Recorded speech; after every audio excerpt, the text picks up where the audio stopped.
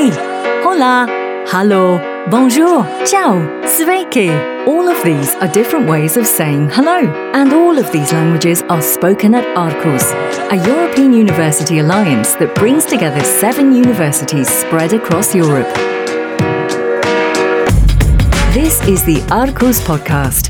This is Arcus Knowledge Pills, hosted by Gerhild Lejak and Pietro Osti.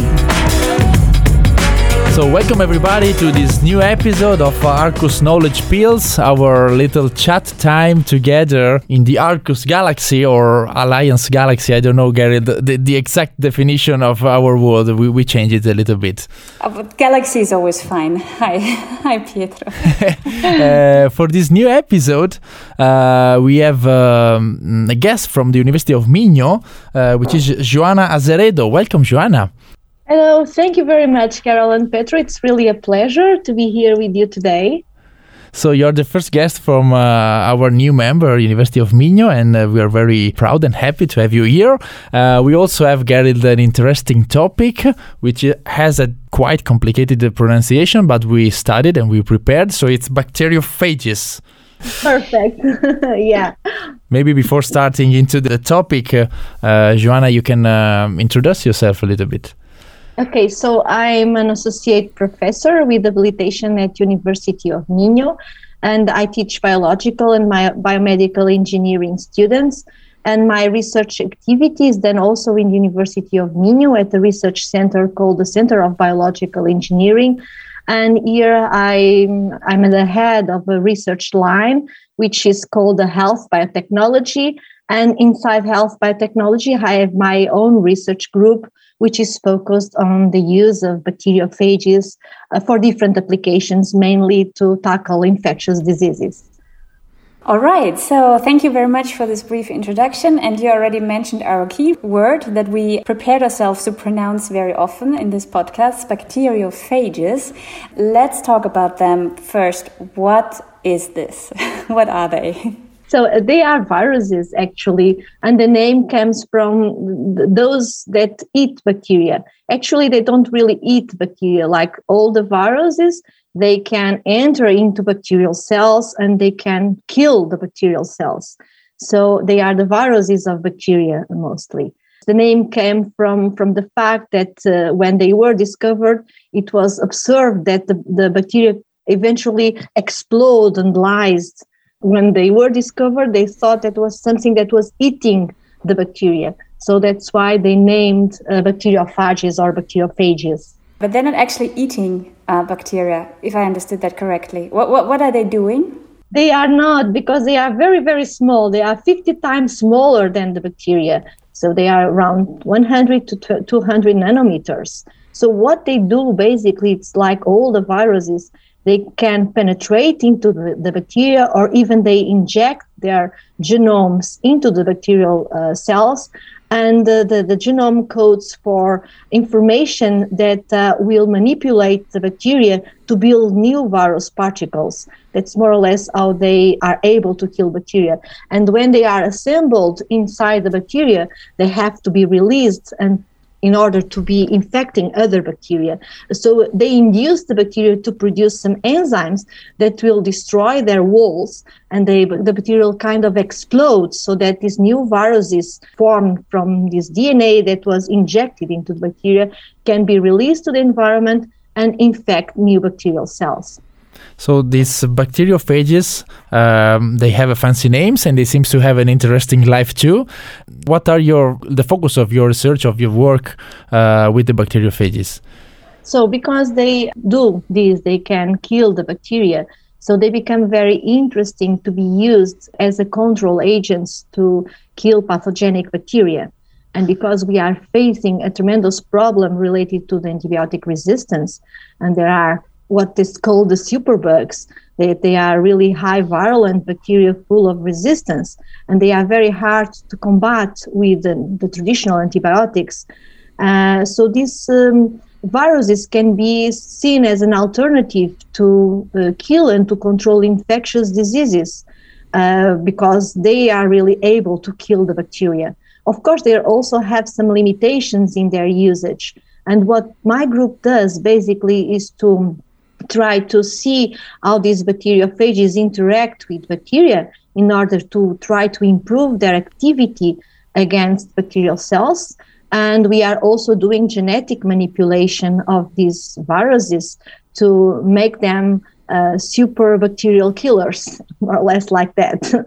Sounds like from a superheroes movie or something, but it's very real happening in Portugal right now. So is that what's called the phage therapy, that you use these viruses to have them destroy bacteria that are potentially dangerous and causing infectious diseases? Yes, it is. Phage therapy the name means that it's the use of phages to treat diseases caused by bacteria. And this is not new. This concept is even older than the discovery of the antibiotics. So before the antibiotics, these viruses were used to treat infections. But by that time, there was not many knowledge about their way of action, because they are not living particles, but they are like almost behaving like living particles, injecting their genomes, transforming bacteria. So it's a very complex phenomenon. And when they were used before the antibiotics, this phenomena was not really known. So phage therapy was like empirically applied. And it was not so scientifically sound as when the antibiotics were discovered, and their mechanisms of action were very soon discovered. So the use of antibiotics prevailed over the use of phages to control bacterial diseases. And in terms of historical perspective, it's a very interesting topic, because after the discovery of the antibiotics, the Western world relied more on the antibiotics, whether the Eastern world, like Russia, Poland, and Georgia, they stayed with the phages and the phage therapy. And the phage therapy was even more developed in those countries, whereas in the Western world, we were more relying on the antibiotics. So now we are kind of joining the Eastern knowledge together with the Western knowledge, so to bringing or to making phage therapy again available and be used, especially when we are dealing with diseases caused by bacteria that are highly resistant to antibiotics. Yeah, that's a good point. And if I may, when the science can combine even distant positions, it's always good news. So thank you also for that. And Joanna, you mentioned like a generic term diseases many times. Are there some specific diseases that you are trying to fight with this new kind of therapy? Yes. So we are talking about diseases caused by bacteria. So they are actually infections called infectious diseases, and we have multiple infections caused by bacteria, like, for example, an otitis, wounds, pulmonary diseases, osteomyelitis, all these kind of diseases that we treat with antibiotics. And sometimes, when the antibiotics fail, it's really a problem, and you can actually die of an infection disease, like an otitis. It's something very easy to cure. And if you have a bacteria that is resistant to antibiotics, it's going to be very difficult to treat those diseases. So these are the targets for the phage therapy, mainly that are not being able to be covered by the antibiotics. Mm-hmm. I wanted to ask you, this is really a very exciting field that you're working in. Why are you personally interested in this topic? Okay, so it's a very nice question, not very easy to answer. But I always wanted to be a scientist. It's a child dream, because I was really very curious about nature and about how things happen in nature. Then my PhD was about biofilms. So biofilms are aggregates of bacteria. And these biofilms are many times associated with chronic infections, like, for example, chronic wounds are caused by biofilms. So I was really very interested in this topic during my PhD, and I realized how difficult it was to control or to kill these biofilms with the antibiotics, because the antibiotics have some difficulties in penetrating these biofilms. Cells are not actively metabolically active, so they don't respond so well to antibiotics. So during my PG, I realized that it was very important to find alternatives or complementary ways of controlling these biofilms. So it was when I became interested in alternatives, and the phages seems a very good option. Although when I started, there was not many studies in the interaction of bacteriophages with biofilms. So I kind of was involved in the first studies, and also my personal interest is because we really see our research or my research being directly applied to solve some problems, some health problem in this case. And these things of antibiotic resistance is really a huge problem in the world, and researching into an area that can save lives, I think it's very exciting. We can see that from your smile. It's unfortunately the people listening to the podcast, they don't, but we can assure you that Joanna has a very passionate attitude. So thank you also for that. Yeah, we are used to talk about viruses. In the past years, everybody is getting crazy about this corona stuff. So maybe this new attention or this switch of attention changed a little bit the way you work and the way your team work too. Yes, it did, because, we had to stop the lab work for, a huge period of time. So for the PhD students, it was not really nice.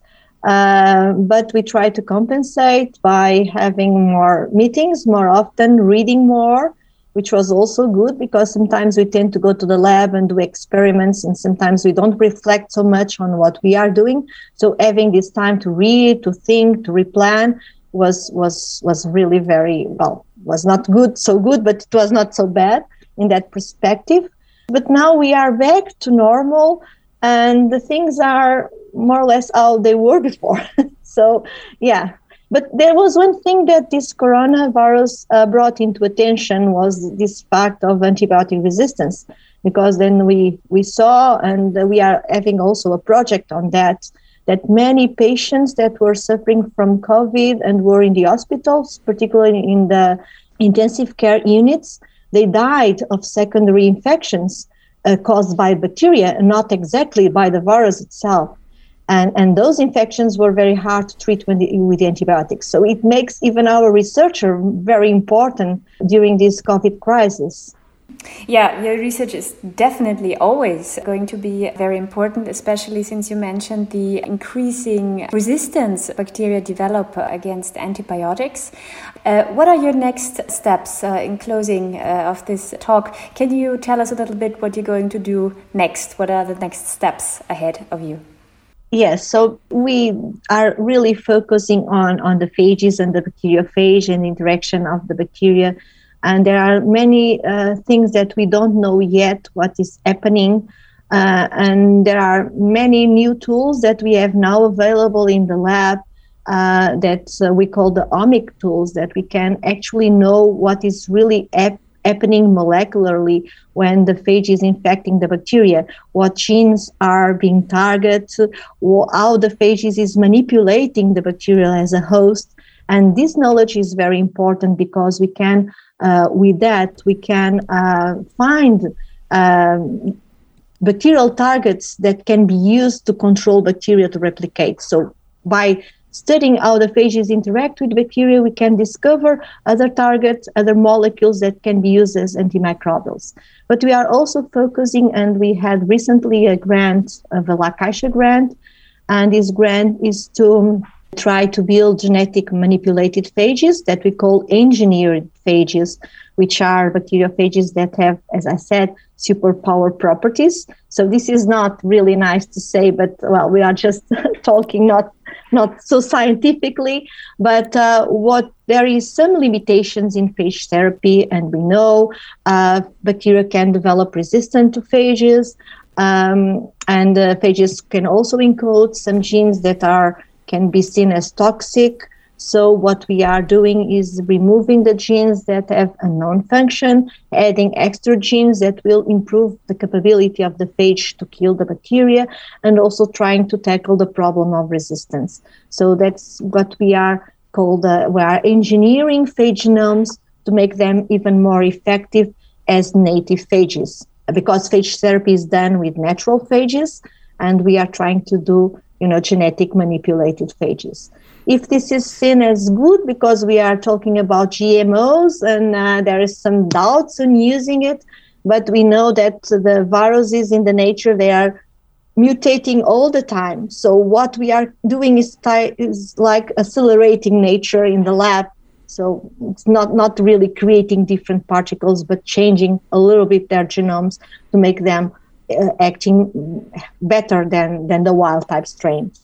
Yeah, you're right that the theme is it's on the table, but I think the role of the scientists, as you do and as your work group do, is to putting the things on the table. So we have to discuss and then to see if you do agree or if you don't.